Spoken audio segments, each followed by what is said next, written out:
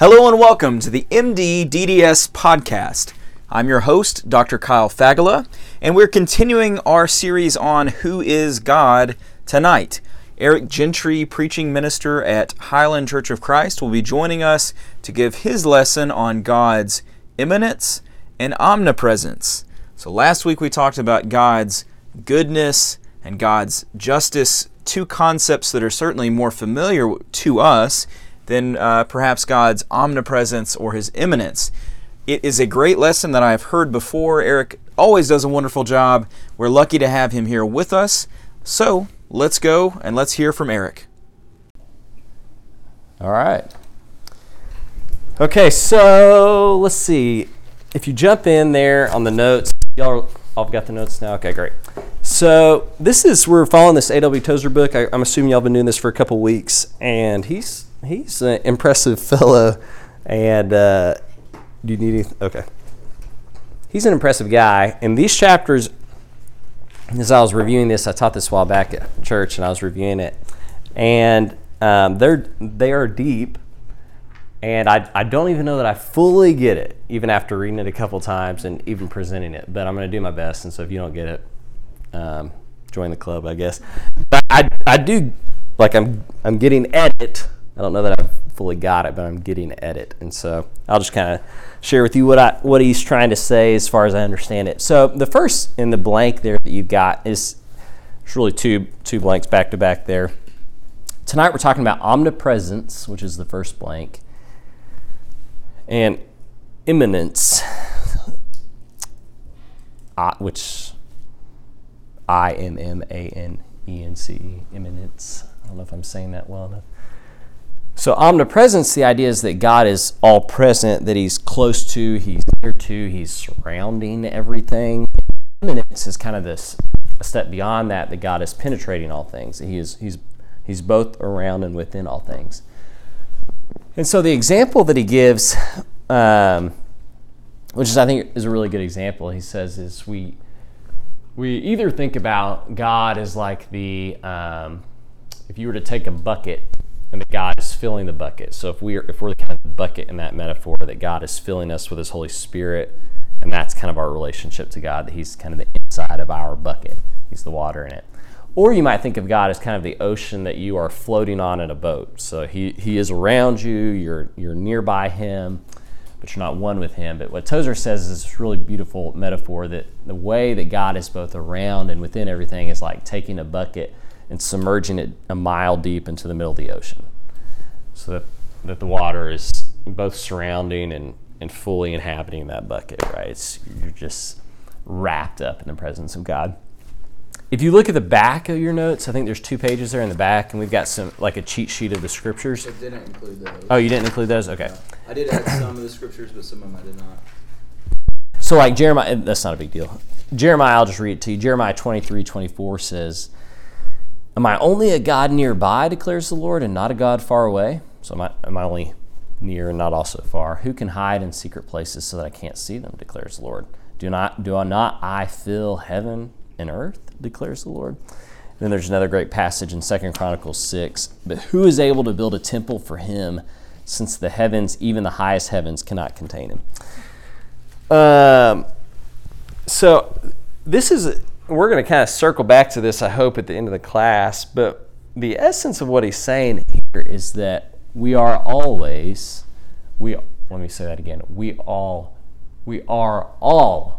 always in God. That's what he's saying. We're in God. I don't know if that's one of the blanks. No, that we're in God. That's like a really profound truth to sit with for a second. And so profound it's hard for me to get it out of my mouth, as you can tell. Mm-hmm. But it's something to sit with, particularly as it relates, I think, to prayer. And that's where I ultimately want to end up.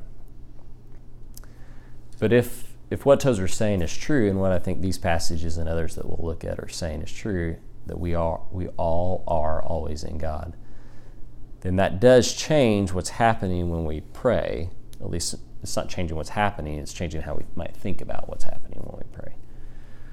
That is, are we like reaching out to some God who's distant and kind of spanning that distance with kind of like a cell phone call or a game of telephone with that God?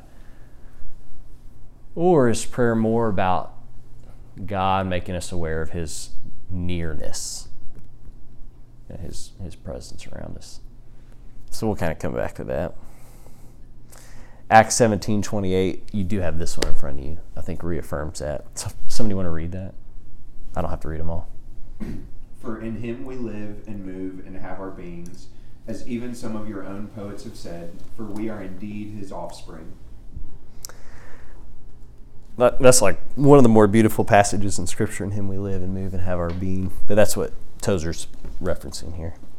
So if that's the case, and this goes back to what we were talking about with prayer, why do we pray without a sense of the nearness of God, do you think? Why does God feel far away? So you could like read on here, and so you might do that. But if you just think about that without reading on, why is it that God feels so far away when we pray?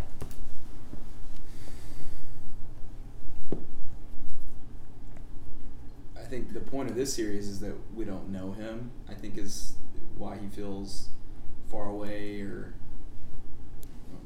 alien, or Yeah. I think that's part of it for me. Yep. Yeah. What's the title of the book? What's it called? The Character of God, the character traits of God, attributes of God. That's right. Yeah. Which was actually a series of sermons, right? I think they collected. But yeah, I think that's true. So the thing there being like Tozer is going to help us know who God is, and so that in knowing him, we might feel closer to him. Why else do you think he feels far? Sometimes our problems feel small, menial, and you kind of feel bad asking God for them. Right. Like a splinter in your toe or something. Yeah. Right. Which feels significant at the time, though. But yeah. You ever said that wasn't a big deal? Yeah. I did pray. It was your love. Yeah. Yeah. I scratched my eye last week, and we have an eye doctor at church. I reached out to him. I was like, is there a magic potion to put in this eye? And he said, you need fake tears, whatever they're called, artificial tears, time, preferably 24 hours, and prayer, preferably every 10 minutes. He said. I was like, yep, that's how I feel. It was awful. Do you remember when I first moved here and I scratched my eye at that retreat? Yep. You remember that? It was the first time since 6 years ago I scratched it really bad. It was super embarrassing. All right, so what he says is, some of y'all don't remember that. You weren't here. But I scratched my eye really bad at this young adult gathering. It stunk. All right, so what he says, the reason that God feels far away is that we are alienated from God, and we are alienated from God by sin, essentially. And he has this 3-word phrase that makes a lot of sense. Remoteness means dissimilarity. So God feels remote because we're dissimilar to him. We're dissimilar to him in our nature. Our nature is different than God's nature. We're shut off from God, not because he's spatially far away. He fills the bucket that's submerged in the ocean. So he is as nearby as he could possibly be. But because God's dissimilar in nature to us.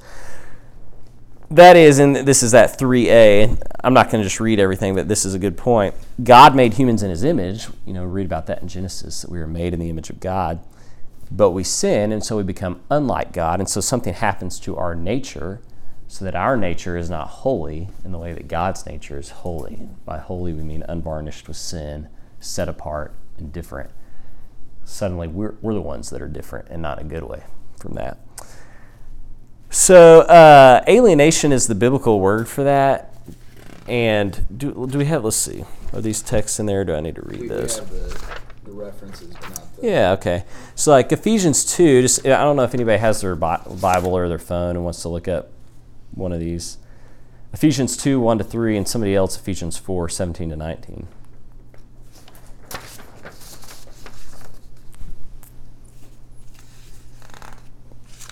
Ephesians 2, what was it? 1-4. I got it. Your Okay. verses should be the That very you were back. dead in the trespasses I've got it and right the sins in which you once walked, following the course of this world, following the prince of the power of the air, the spirit that is now at work in the sons of disobedience, among whom we all once lived in the passions of our flesh, carrying out the desires of the body and the mind, and were by nature children of wrath like the rest of mankind. But God, being rich in mercy, because of the great love with which he loved us, Maybe finish that even verse when off. we were dead in our trespasses, made us alive together with Christ. By grace you have been saved. Yeah, there you go. Somebody else got Ephesians 4:17-19. Okay. So I tell you this and insist on it in the Lord, that you must no longer live as the child do in the futility of their thinking. They are darkened in their understanding and separated from the life of God because of the ignorance that is in them due to the hardening of their hearts.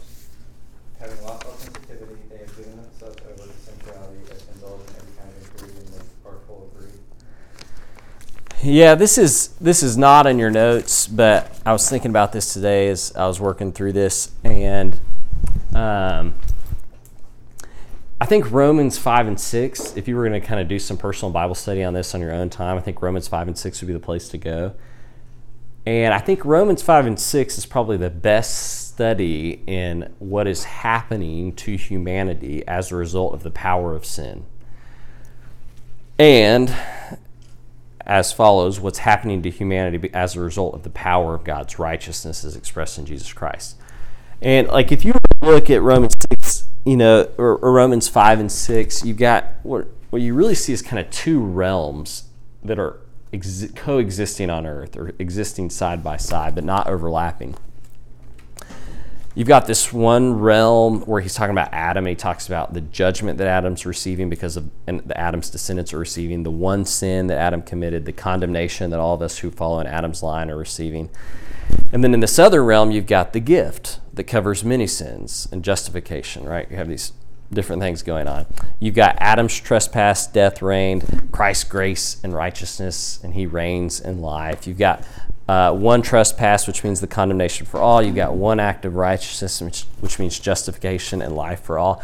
And if you were to boil those things down, I think what he's saying is that sin is a power to which we are enslaved.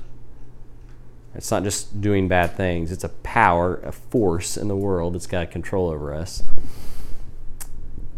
But those who've been redeemed by the power of Jesus Christ, given their life to him, are under a different power, and that power is the power of righteousness. So righteousness just isn't acting right. It is this power that is opposing the forces of evil in the world and is acting upon you. So you want to kind of put yourself in the way of that power as it's bearing down God's righteousnesses.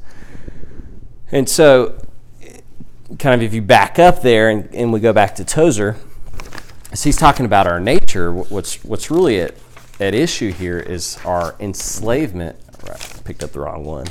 Enslavement to sin versus our enslavement to righteousness. That those of us who are still enslaved to sin have a nature because of that enslavement that is different than somebody who's enslaved to righteousness. In the same way that a slave and a free person are different. Right.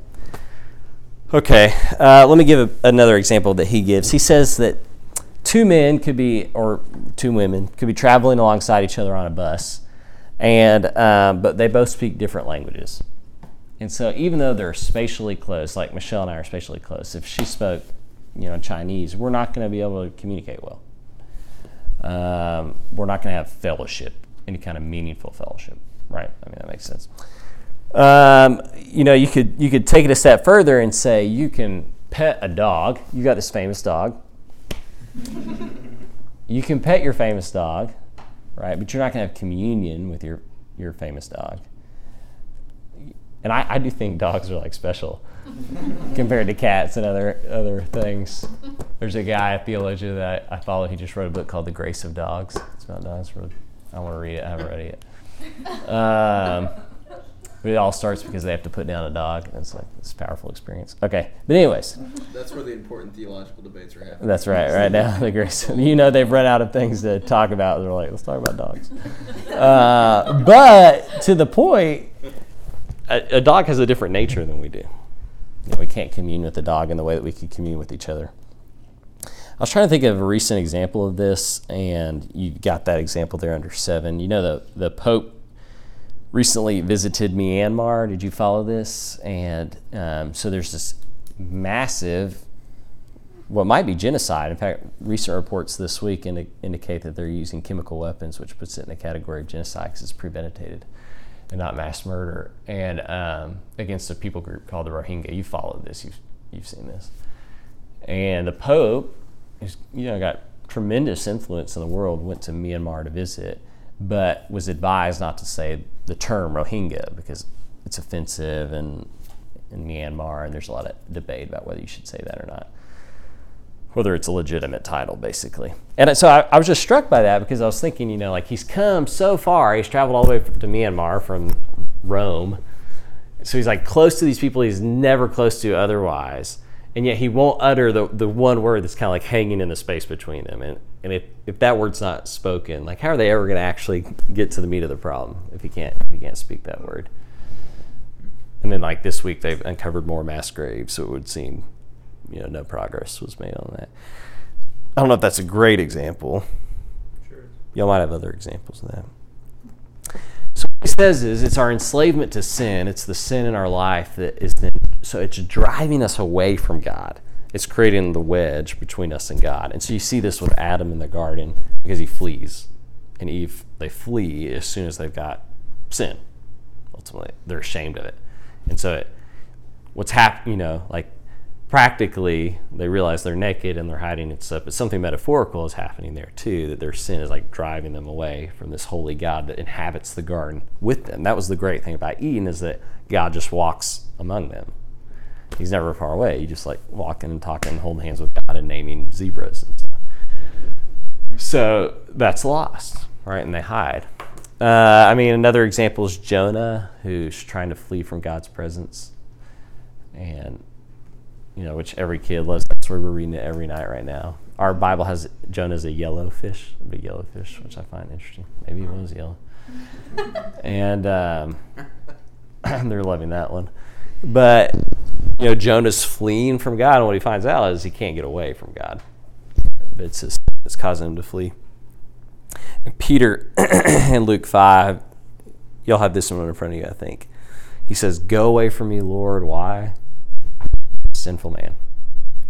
So it's his nature. It's like this realization of how bad he is beneath the light of Christ. That light is exposing this parts of his nature that he can't bear to have under the light. So he just wants to hide and crawl into the dark. Like Stranger Things. Did y'all watch Stranger Things? Like how the Demogorgon didn't like heat and light. So it's like that. Just like that. I do think Stranger Things is a powerful metaphor for what's going on in the spiritual realm, so we can come back to that some other time. All right, the presence of God. This is a quote from Tozer. The presence of God is the bliss of moral creatures. So the presence of God is heaven, and the absence of God is torment. But the trick there is God's never actually absent. It's his perceived absence. So it's our sin that's creating our torment. And this is why hell begins to make sense. It's not, well, we'll think through that. Okay. He makes this point. We'll come back to that. We'll come back to hell. He makes this point that entertainment, and it's really fascinating because Tozer's writing 60 years ago, something like that, I think. And he makes this point about how entertainment is a diversion from our alienation from God. That basically we can't bear the shame of having a nature that's so different from God, so we distract ourselves from that with entertainment. And ultimately what he's saying, if you kind of take that logically all the way, is that if you could kind of fully stand beneath the light of God, within the presence of God, you'd have no need for entertainment because it would be total bliss. So what do you think about that? Do you think that's true? You think entertainment's a distraction from our shame of our alienation? What do you think about that? Yeah, absolutely. I think that entertainment distraction is just to keep us from thinking about more substantial matters. I mean, in part, it's to give us kind of temporary joy that only lasts so long, And I love entertainment. I mean, everybody does, but yeah. We are, firmly in an entertainment culture, and it is to distract from things that matter. And so, people, you were talking about staring off into the sky and looking at the stars, and what questions that evokes from someone. We don't have the opportunity. Yeah. So I think you even said this yesterday, is if your head is down, you can't see anything above. And that was said in a different way, but it's similar. Yeah, absolutely. What else? What do y'all think? I definitely think about the times whenever, like, you're silent or you're alone and you're far away from God. Like, those are probably some of the worst moments that I can remember. It's just, like, how, like, dark that feels. I think, like, anytime I talk to people that are not Christians, like, they really hate, like, silence and loneliness, and I think that really embodies this, that, you know, we really can't endure how alienated we are. That's right. That's a good point. Yeah. I think too, it's like you don't even know that that's why you feel that way. It's just that like you can't stand like yourself. You almost just more so are like, oh, I'm so disgusted with like the fact that I feel like such a slave to the power of sin in my life. Like that I feel like I can't keep myself from like losing my patience with my kids, or like that then when you're quiet, you just like feel this like shame. And I guess I don't in those moments like acknowledge that it's shame because I felt alienated from God. I'm just so like disgusted with myself. Yep. Yeah, like those are the moments you're most likely to be like pick up your phone, right? Because you just don't want to reckon with that, right? But I think most people don't get to a point where they really recognize that. And I think I hear like, if you ever like listen to addicts talk, or there's a musician I really like named Neil Morrison. He's a Christian like musician now, but there was a period where he hit like a rock bottom and he wanted to kill himself, and he kind of talks about this kind of concept of how it made him aware of how sinful he was and how separated he was, all these kind of things. And I think it's only in something like that you really like fully say to yourself like, I'm trying to cover up this with all these sins and distractions, and you have to then decide, well, am I going to keep doing that, or am I going to go somewhere else? Yeah. Most of us are sort of in this kind of in between, like we use entertainment and other things to distract ourselves, so we never have to ask these questions because we haven't hit rock bottom, and we perceive ourselves to be good and fine, and I think it's a real popular thing. It's only when we really crash the car that we start to think, maybe I've got a problem. Yep.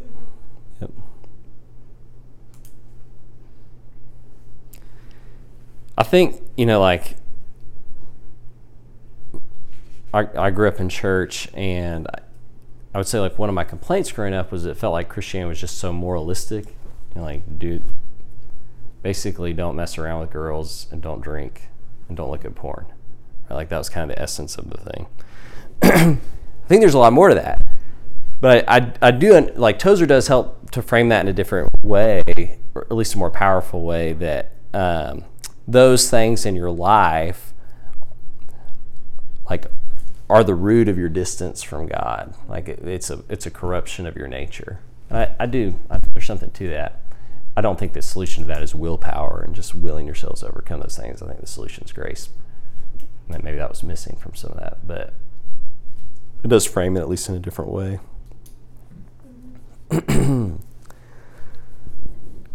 Okay, so if you go back to that statement in number 8, the presence of God is the bliss of moral creatures, or it's heaven, basically, and its absence is torment. He's saying that this is kind of an interesting way of thinking about it. He doesn't go into the physics of this or the geography of this, but ultimately what he's saying is that he's not exactly saying this, but I'll kind of take it a step further.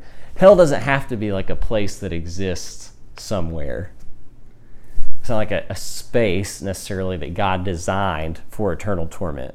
Like you kind of like set up these. I'm going to put these volcanoes right here, and these hot lava is going to flow right here and stuff, and these fires are going to always keep burning. That basically hell would be hell without all that stuff, or without any kind of geographic space, because it's the absence of God. That's what hell is the absence of God. But you stop and say, well, God's not absent anywhere. He's like the ocean that you're submerged in, so he's everywhere. And so what Tozer's saying is that hell is rejecting God's love, essentially. Resisting the presence of God that is not far away, that is so close. So you can experience hell right here and right now by resisting God's presence that's right there. And Let's see here. Okay, yeah. So C.S. Lewis kind of talks about this. He calls hell the self-exile of the soul from the love of God. I think y'all have this quote, 3a. I don't think we do, actually. But You don't have that quote? Sorry. All right. so I cut quite a bit out. just Okay, to- that's great. Tell me if I say y'all have this and you don't. It's right there, 3:3. C.S. Lewis on hell. We don't have the quote that he's about to read. Oh, okay, here's the quote. This is C.S. Lewis, I willingly believe that the damned are, in one sense, successful rebels to the end, that the doors of hell are locked on the inside. I do not mean that the ghost may not wish to come out of hell in the vague fashion wherein an envious man wishes to be happy, but they certainly do not will even the first preliminary stages of the self-abandonment through which alone the soul can reach any good. They enjoy forever the horrible freedom they have demanded. Okay, so the freedom being from God. I'm going to be my own person. I'm going to resist God. I don't need God. So they enjoy forever that horrible freedom that they've demanded and are therefore self-enslaved, just as the blessed, forever submitting to obedience, become through all eternity more and more free. Nobody says it better than him. He's pretty good, except for Jesus. Brian Zond, he wrote this book called Sinners in the Hands of a Loving God, which is a really good book. I'd recommend it. I'm still thinking through it. It's really good. But he says, in short, do you have this 4a? Do y'all have this? Mm-hmm. Hell is the love of God refused. That's what hell is. And so the example that he gives is if you have this enemy, refresh myself on this example. All right. So, and I gave this example in college. Lindsay and I both came to college dating other people. Both those things didn't work out, as often happens when you come to college dating somebody else. Any of you married your high school sweetheart? Happy for y'all. It's worked out, clearly. Had a couple babies and such. But fortunately for Lindsay, hers didn't work out. And also fortunately for me, mine didn't work out. We found each other. And but that guy was kind of like the classic ex-boyfriend that cannot stand for his girlfriend to move on. And I hope he's listening to this podcast somewhere. I'm sure he is. To his credit, he reached out to me a couple years ago and apologized for some of what he did, which was really neat. And but I'm not gonna tell you his name. But he did all these terrible things. Like he would take airsoft BBs, and I went to ACU, and it was a small school, so my car stood out because it was kind of lousy. And he would take airsoft BBs and put them in the cap of the air nozzle on the car and screw it in, and so that BB would press down the pin, and all four of my tires would deflate. I mean, it's better than getting your tires slashed. Credit to him. But you can't drive somewhere to get air, so you got to go get like a portable air tank and come fill up one at a time, because that's all you need. As a college kid, you buy the cheapest air tank you can. And anyway, so he was lousy. And so I would have considered him an enemy in college. I had an enemy in him for sure. And so as you imagine this enemy, if they were to like, you're not going to want to be around that enemy. You're just not going to want to do it. You're going to try to resist them at all costs. But if, for instance, like I had come upon hard times in college, and he had been the guy that reached out to me and invited me into his house, and he started to like, hey man, let's let bygones be bygones. Let me cook you some food. Like, you can sleep here and stay over here. The thing was, if I was insistent on resisting that love, then it would have been torturous to be there, because I hated him. And this is what Jesus has to say about loving your enemies, that you're going to heap coals on their head, these burning coals on their head. That's what he would have been doing to me if he didn't do that because he wasn't that good of a guy. But that's what would have happened, right? His love shown to me as somebody who's my enemy would have felt hellish. And that's what Jesus is saying. And so that's a really powerful way of thinking about hell, as somebody who's just resisting the kind, compassionate, loving presence of God to the end, just refusing it to the end, which is a powerful thought. So that blank about it is the blank that makes heaven heaven. Is it the presence of God? Is that right? Let's see. It's up above, point 2. Sorry. Yes, it's the presence of God that makes heaven heaven. Sorry, I skipped right over that. That's great. Yeah, the presence of God that makes heaven heaven. 2a.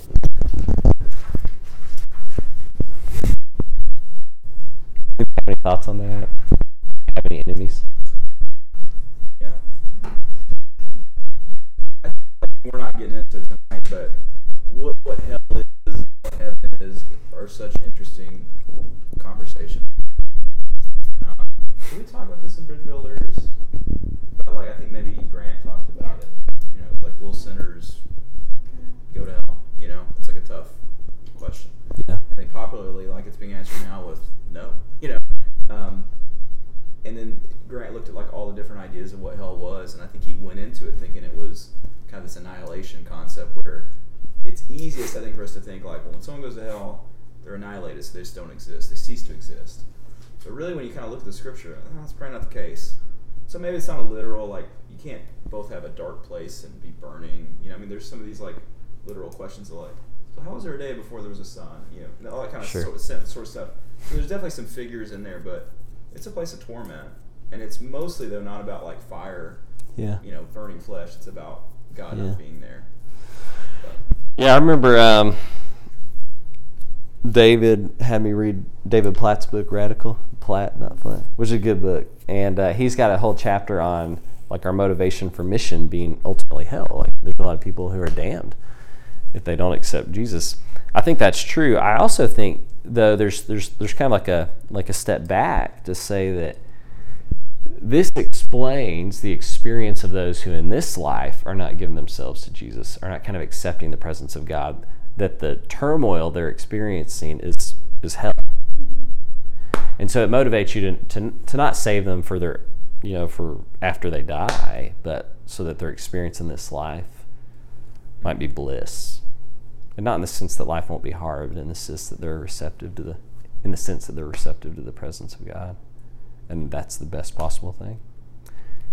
That brings us back to prayer. So how do you become attentive to the presence of God, or how does God allow you to become attentive to his presence? I think that the magic key there is prayer. That's what it is. How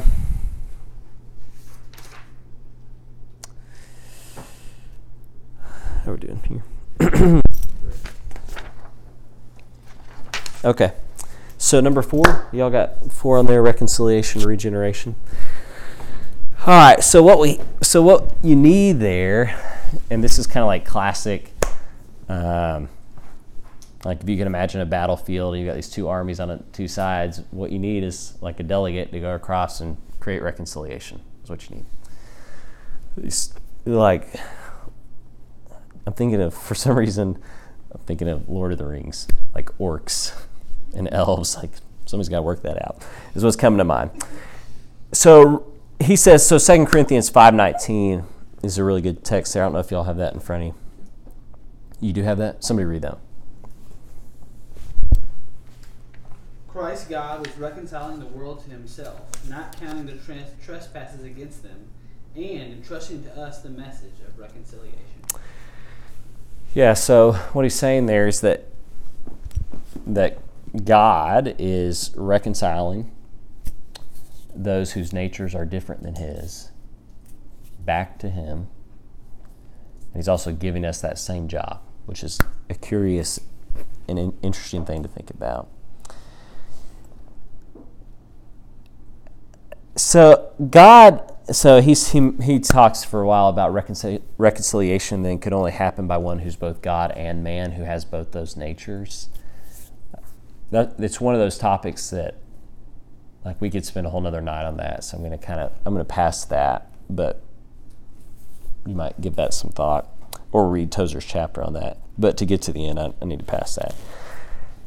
So if the problem is sin, God could have compromised on that. He could have come halfway, but Tozer says, I'd rather go to hell than go to a heaven presided over by a God who would compromise with sin. And for those of us who, like talk back to our mom a couple times, or like had one too many drinks on Saturday, or whatever the case may be, we're like, well, God, you could just kind of compromise on those sins. That's not a big deal. But as you think about like those who've experienced the effects of ghastly sin, like genocide, like we're talking about in Myanmar, then you start talking about demanding justice. Like, God, you got to do something about that. And so if you think in that term, what they're experiencing in Myanmar is just to a lesser degree what we experience when we're tempted to do something we shouldn't do. It's the power of sin bearing down and leveraging its influence in the world. And so we don't want God to just like strike a deal with sin. That would be unsatisfying. Tozer says, I'd rather go to hell than go to a heaven where that God's in charge, who strikes a deal with sin. And he gives the example of the prodigal son, which is the story you all know about the young man who takes his inheritance before it's due him, and he spends it all and wants to come back home. And he makes the point that God's like, okay, take the inheritance, go do your thing, but I'm going to stay here as the father. I'm not going anywhere. This is where I'll be when you're ready to come back, but I'm not going to go looking for you out there. And so when the son comes running back, the father stays home. Now, maybe he runs down the road a ways to meet him, but he's not like going off to the distant lands that the son goes off to. And so we don't want God to compromise. We don't want God to wink at our iniquity, he says. We want God to do something about it, which I think is true. Side note there, we talked about this a little bit on Sunday. You don't want God to wink at your iniquity when you realize how deep your iniquity goes. When it feels surface level, you're okay with him kind of winking at it. But when you realize that it's consuming, then you need to be liberated from that. You don't want God to wink at it. You want him to do something about it. So how do you figure out how deep it goes? Prayer. That's it. So reconciliation is when God, this is a really interesting thought about reconciliation. You have different images for reconciliation. Like in Ephesians 2, you have the dividing wall of hostility, which is a wall separating Jews and Greeks in this case. And what he says is the blood of Christ destroys the dividing wall of hostility and brings those people together, which is a cool image too. The image that Tozer offers is that what happens when we're reconciled to God is that God takes a piece of himself and plants it inside of us. Since God's already inside of us, it's easy for God to do that. So like 2 Peter 1:4, by which he has granted to us his precious and very great promises, so that through them you may become partakers of the divine nature. This is kind of where the whole topic is coming from when he's talking about nature. So you don't have God's nature until he gives it to you, and it begins to grow in you. In the Eastern Orthodox Church, anybody spent much time Eastern Orthodox folks? Anna has. Yeah, for sure. You have. They call this theosis. And the idea, what it basically means, it's kind of a complicated Greek word for sanctification. It means we're becoming like God. But that's kind of the goal, is that the nature of God grows and grows and grows and grows in you. Your holiness increases and increases. And it's not like how good you are increases. It's that your likeness to God increases. And there's a difference between those two things. How does it increase? Prayer. It's like the magic. So then the nature of God and the nature of the sinner are no longer dissimilar. So we awake like Jacob, who sees the ladder going up to heaven with the angels descending and ascending on this ladder. And he says, the ladder's been there the whole time, he just didn't see it. He says, surely the Lord's in this place, and I was not aware of it. That's a powerful image to think about, like that kind of ladder being in the middle of this room and not being able to see it, because it's kind of like Stranger Things, if you were to go back to Stranger Things. Has everybody seen Stranger Things? Y'all haven't? They didn't make a book. Have you seen it? Yeah. They only read things. They only read. Y'all are awesome. So, and if if you had true sight, is that what they call it in the second season? Like you could see it. There's things that are there, evil and good, but they're that close. And if we could see the angels descending and ascending in the middle of this assemblage of people, I mean, that would be really cool.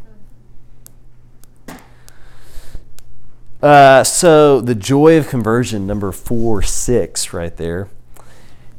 What's happening in conversion is that God's not coming from some distant star, but God is becoming known to somebody because their nature is being changed.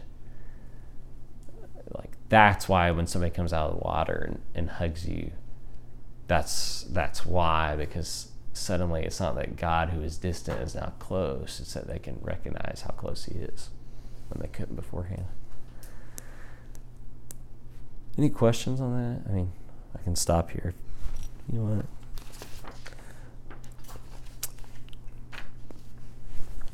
what? Okay, well, let me make a couple quick points there.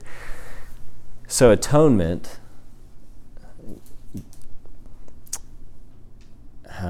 there's different ways to think about atonement. When we're talking about atonement, we're talking about what happens on the cross, primarily, also the life of Jesus and the resurrection, but how God's dealing with our sin. But atonement is something that God is doing outside of us for us. All right. Justification, where we are becoming, that's the righteousness of God bearing down on us. It's us becoming righteous, okay, like God.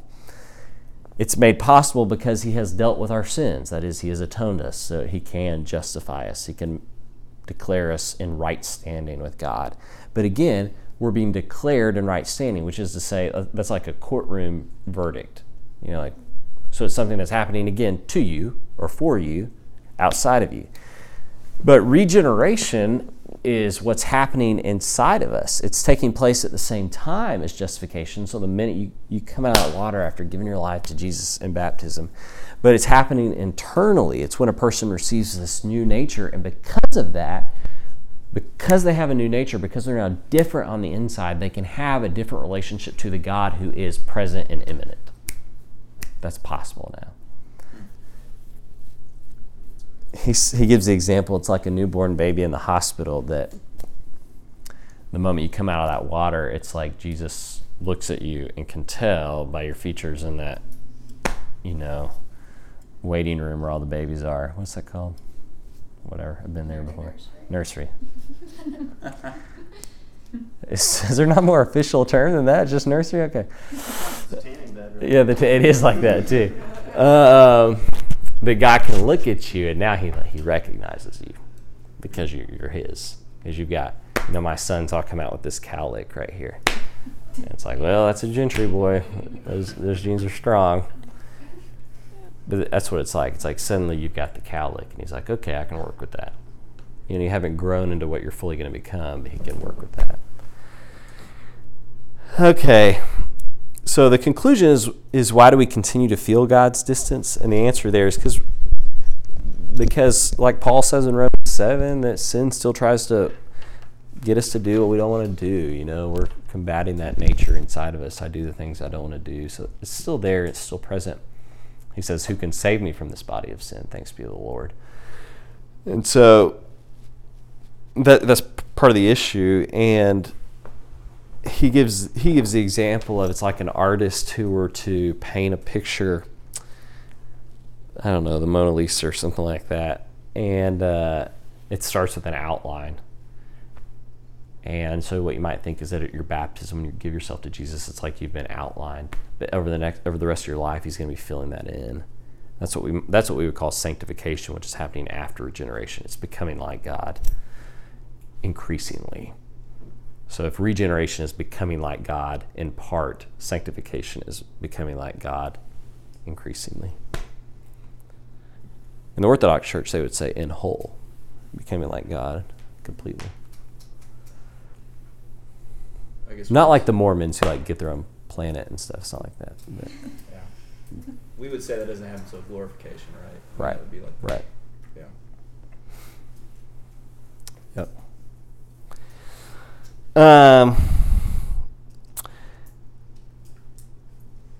He has this line. He says, "How can he continually manifest his presence to the proud and the arrogant when he, Jesus, is so humble and low? How can he manifest his presence to the lukewarm and the careless when he is so zealous? To the hard and the vengeful when he is so forgiving? To the harsh and severe when he's so kind? To the calculating when his love has led him to die?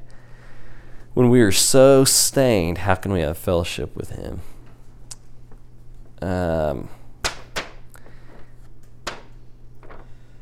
Okay, so I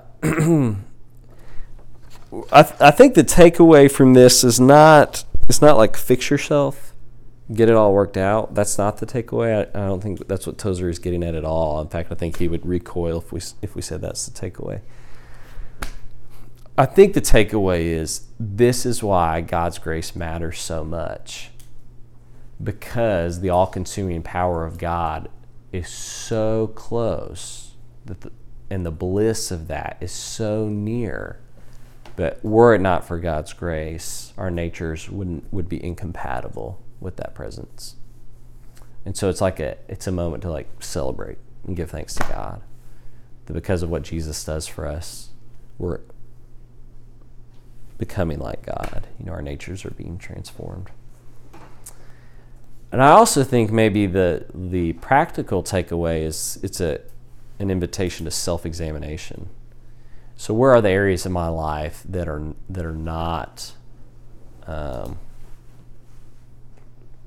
I'm not willing to put under that microscope, that I don't want to expose to the light of God's holiness and God's presence? Where are those areas? And if I feel like I don't want to expose them, those are the very things that need to be exposed. If I have resistance to exposing them, those are the things about my nature that are limiting me from an even greater experience of God's bliss. So how do you do self-examination? Prayer. Yeah, it's prayer. It's prayer. I guess, do you have like tips on that? Like, I mean, your answer would be, of course. Like, pray. No. Yeah. Yeah. No. Yeah. Tips on how to do that in prayer. I mean, like, Yeah. you know what I'm trying to get. Yep. Like Yeah. I feel like as a kid I prayed more. Like I think like Yeah. every night it ended in a prayer. And Yeah. Yeah. So there's a lot of people who are much better at it than me and who've written about it, and places I could refer you to. A simple practice would be what's called examine. Have you ever heard of that? Examine. And examine is an exercise that you do. You can do it several times a day. A lot of people find it's best to do at night, kind of before they go to bed. At night, I'm sleepy, so the morning's better for me, like when I have some coffee in me. But an examine's a form of prayer where ultimately what you're doing is not talking to God, but asking yourself questions and trying to answer them in the presence of God. And typically the questions are something about when yesterday or when today was I aware, attentive, listening to God? When was I not? And you just kind of run through your day. Like, when did I observe God? When did I not? And you can also, so one of the things I've done, so I'm thinking about my own self is asking different kind of questions, like what emotions did I feel today? What did I not feel today? Why? And that's been really good for me to think about. If God is indwelling within me, then my experience of those emotions is related to that God in whom those emotions reside. And so why did I get angry when Noble, kicked his muddy feet on me? You'll see the mud right there, right before I walked here. Like, why did that make me angry? Why was I short with Lindsay about this? Why did this thing at work make me respond this way? Why did this bring me joy? Why is that? And so if you were to search examine online, it would give you examples of questions you could ask yourself. What most prayer experts would say, the people who've gone to the desert and prayed a long time, is that there's kind of two kinds of prayer. There's complicated words for this, but it boils down to two things. There's wordy prayers with words, and there's wordless prayer. And that you move from worded prayer to wordless. And so you start with something like the exercise, like examine, the Jesus prayer, praying the Psalms, praying the prayers of Jesus. And ultimately, when those kind of become part of you, you get to this point where don't even have to vocalize them. They're just kind of who you are. And that takes you into this place where God begins to reveal things to you about yourself. Which would make sense that God would do the revealing when we start talking. Right? Because how do you learn things? You listen. You shut up and you listen. So that makes sense.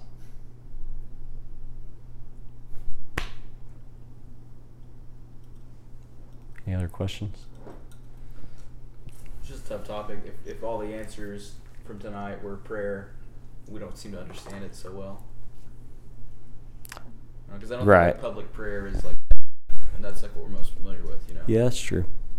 So like we'll pray for the kids or pray at dinner. Yeah. And the kids' prayers at dinner are basically just like looking around the table and naming everyone. Yeah. You know? Yeah. So. And I think that's it's an introduction to something deeper. And like intercessory prayer, like praying for somebody. A guy who's influenced my understanding of prayer a lot. And he's part of this. He's teaching this group of ministers how to pray ultimately. And somebody was asking him, he's like, well, do you still pray for people? And he smiled really big and he said, yeah. So what I do is I write a name of, people ask me to pray for them, or if I know if somebody's going through something, I'll write their name on a card.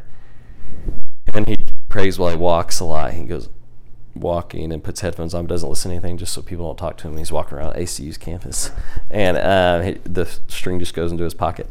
And but he says what he does is he just worries about that person before God until he stops worrying about him, and then he moves on. Like it's like, once God kind of moves in him to where he feels like, I can turn this over to you, God. I don't have to worry about it anymore. That's intercessory prayer for him. Yeah. Just worries about it before God. And then when he stops, he moves on. Interesting thought. But I do think like public prayer and stuff certainly has its place. But yeah. Well, I'll end with this. He gives somebody, I don't remember if it was Tozer or somebody else where I found this.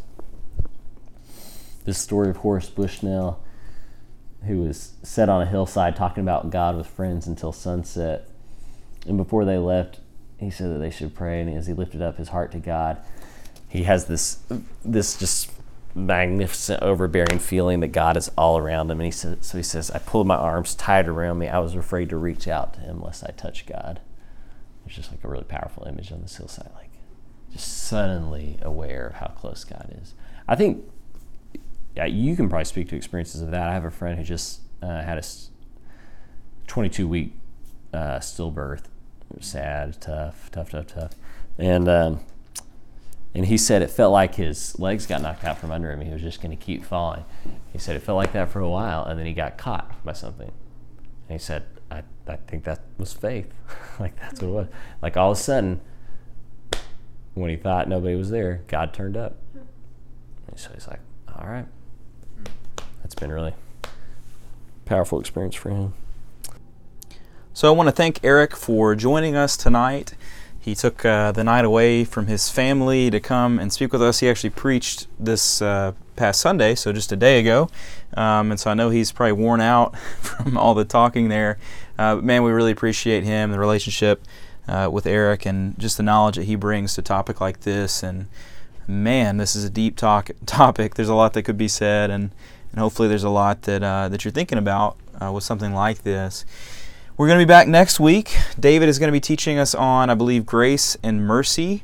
So we have 2 more lessons remaining. We have grace and mercy, and then I'll actually be wrapping things up the last week. So that will be good. Look forward to that. And that's it. All right, that's all I got for tonight. If you're out there listening, if you made it to the very end of this podcast, congratulations. If you ever need anything, reach out to us. There is an MD-DDS private forum.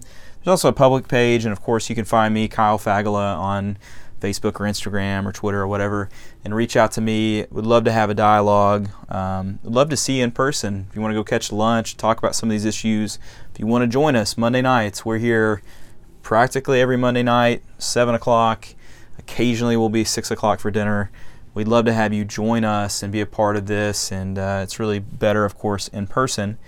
If you're struggling this week with anything, message me. I'd love to pray for you, and again, talk through those things, and just a prayer for you across this podcast for whatever it is that you're dealing with whatever it is that's giving you torment, let's say. I pray for bliss for you. I pray for the presence of God in your life.